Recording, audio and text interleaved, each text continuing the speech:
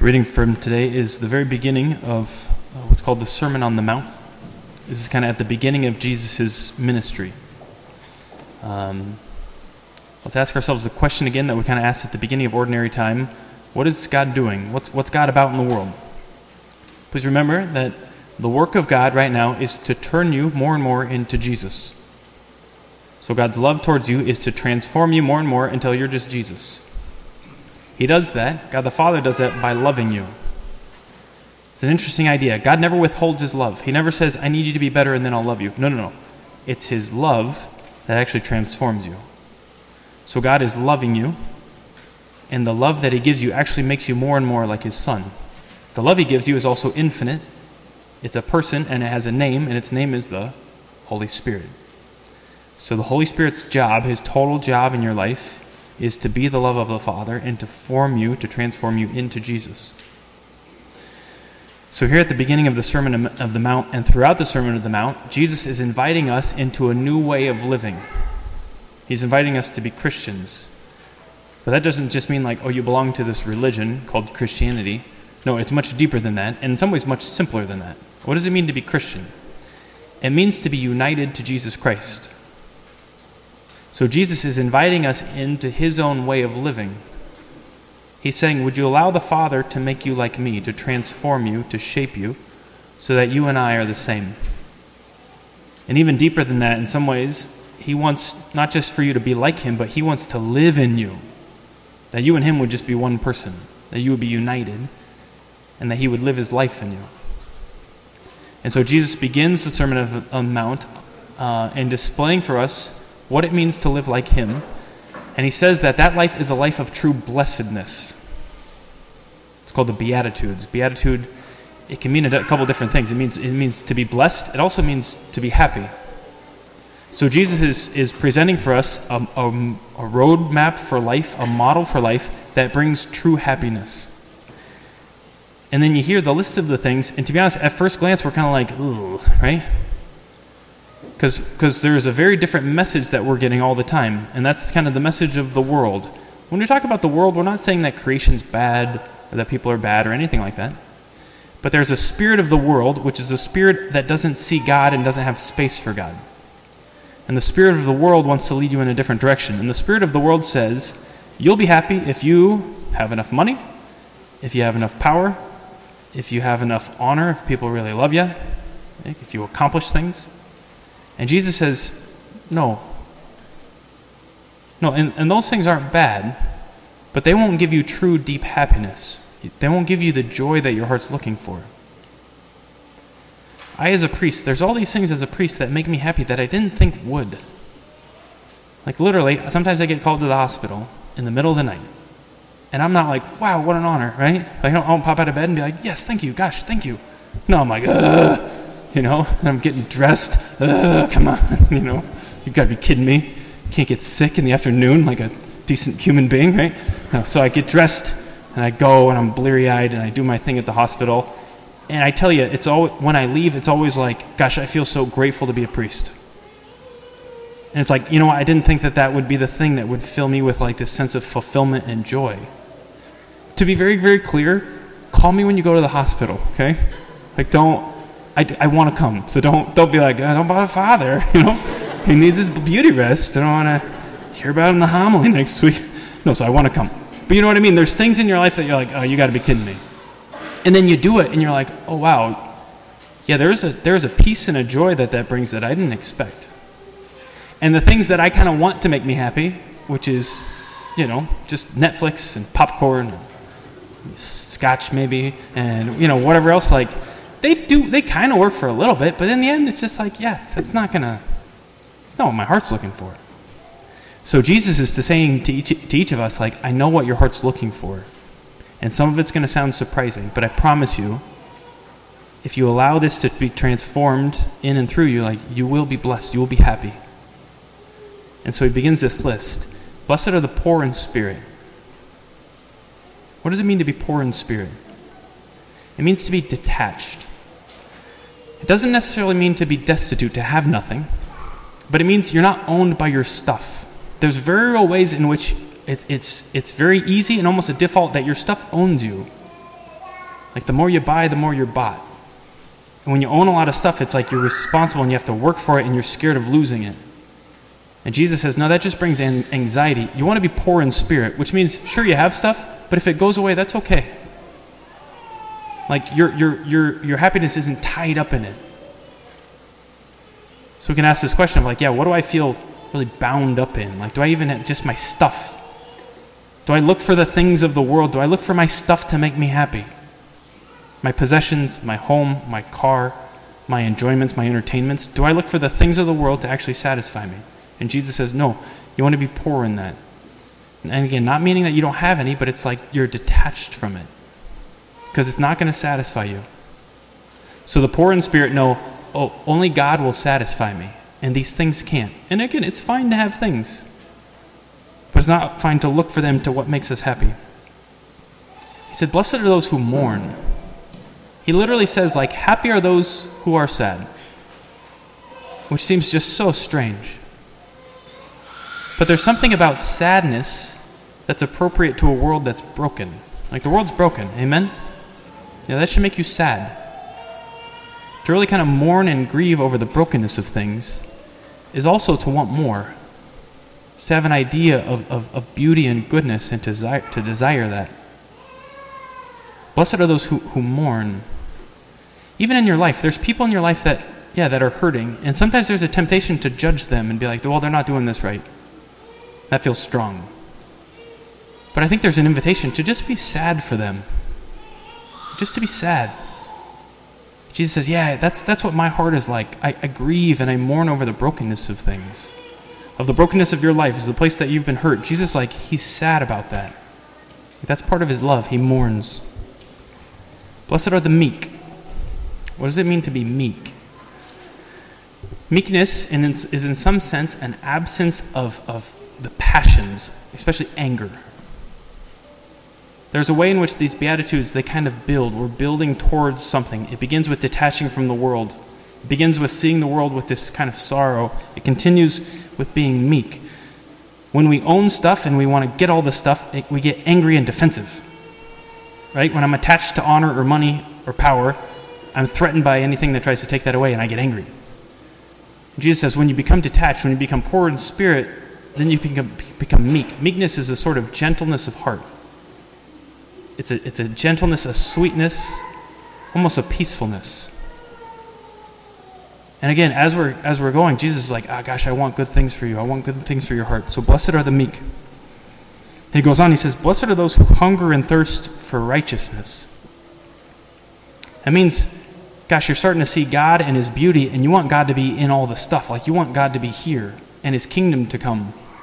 So anything that it's not his kingdom and it's not his will, yeah, you're like, I don't want that. I want God, and I want his law and his love and his will to reign here. It also means to thirst for righteousness means like, I want what's best for everybody.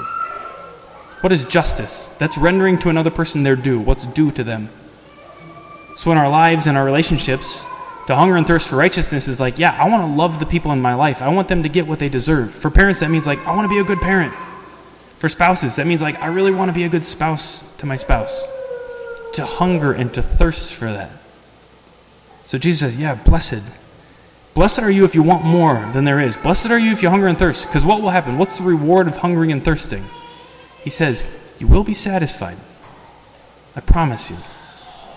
Sometimes our desires feel too big. They feel kind of scary. And they feel like, no, I got to want less. And Jesus is like, no. No, blessed are you, happy are you if you really want big things, if you want the world, because God wants to give you everything. He will satisfy you. Your desires are not too big, they're always too little. But as we're becoming more and more like Jesus, as the Holy Spirit's transforming us, poverty in spirit, mourning, meekness, hungering and thirsting for righteousness, we don't just want what's just, we want even more. That's what God's like. God doesn't want to just give you what you deserve. No, he wants to give you more. What does that mean? It's what we call mercy. Mercy isn't giving somebody what they deserve. It's giving something that they don't deserve. Right? The cross is the height of mercy. Jesus died for you and me, not because we deserved it. No, that's just a gift. That's just mercy. Jesus says, yeah, blessed are you if you're merciful, because you will be shown mercy. That's a promise. If you want to be forgiven at the end of your life, you have to forgive other people. And Jesus wants that for you. He wants you to know like the freedom of forgiving, of letting go. There's this illusion that if we hold on to our resentments, we'll be powerful and strong and safe. But our resentments and our unforgiveness, it's just poison. It just wrecks us. It makes us so miserable.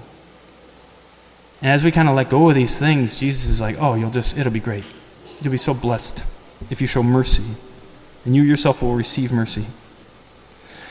So after we become detached from the things of the world, after we enter into this dynamic of love and mercy towards God and towards one another, we become pure. Jesus wants to purify us, to empty us out of everything that's like the world, everything that kind of globs us up. He wants us to be pure. And when you're pure, there's a sort of emptiness of heart that says, I just want God. And I don't want anything less than God. And I don't want to settle for anything less than God. And Jesus says, blessed are the pure of heart, because they will see God. To see God is the greatest possible joy. Heaven is sometimes called the beatific vision or the blessed vision. What is heaven? It's just getting to see God. And we get to see God in as much as we allow our hearts to be kind of stripped of everything that's not God, and we say, God, I just want you. We become purified, and that opens us with this capacity to actually see him. Blessed are the pure of heart, for they shall see God. And when we see God and we fall in love with God, we are always filled with God. To know God and to be filled with God are the same thing. To actually know him means we enter into his life. We're transformed by him. We can have information knowledge of God, but that's not knowledge of God like the Bible talks about. Right? You could read the catechism and in some ways know God and in another way not know him at all. Right? I mean, you could read a biography of someone in the world. In your brain you know them, but relationally you don't know them at all. Right? So God doesn't want to just give you information about him. He wants like you to receive him, to receive his presence. And when you receive his presence in seeing him, in the vision of God, what happens? Fountain of peace in the world. There's something about coming to know God that makes you a peaceful person. And you become a peacemaker. God's peace flows through you. That's why he says, blessed are the people called children of God. How do you know if you're God's child? If peace moves through you. So knowing God and receiving him and his presence, it brings peace. And again, not just for you. He doesn't say, blessed are the peaceful people. No, the peacemakers. It's like peace flows out of you. Gosh, I want to bring peace to the world. Like, the world could use some peace. Amen? Like, what a gift to be a person that actually brings peace. That when a person draws close to you, they feel more peaceful afterwards. Wouldn't that be nice? Yeah, blessed are the peacemakers. They'll be called children of God. And gosh, how proud the Father is of his children. He's proud of you always. That's a fact. But yeah, he wants us to enter into the beauty. And then this last beatitude sounds just so strange. Jesus is saying, blessed, happy is this person. Blessed are they who are persecuted for the sake of righteousness. Blessed are you when they insult you and utter every kind of evil against you falsely because of me. Rejoice and be glad, for your reward will be great in heaven. There's a way in which, in this moment, Jesus is starting to speak already of the cross. Remember, the Beatitudes are this invitation to be drawn into the life of Jesus and to let him live his life in us. This is Jesus. Jesus is poor in spirit. Jesus mourns. Jesus is meek. Jesus hungers and thirsts for righteousness. Jesus is so merciful. Jesus is clean of heart. His heart towards you is so pure, so clean. He's a peacemaker. And in that love, there's just this desire to just totally die out of love for you, to lay down his life. We find the greatest joy in our lives in dying and actually laying down our lives for God and for others. That's your dignity, is you're made to be like Jesus Christ. You're made to live his life and for him to live his life in you.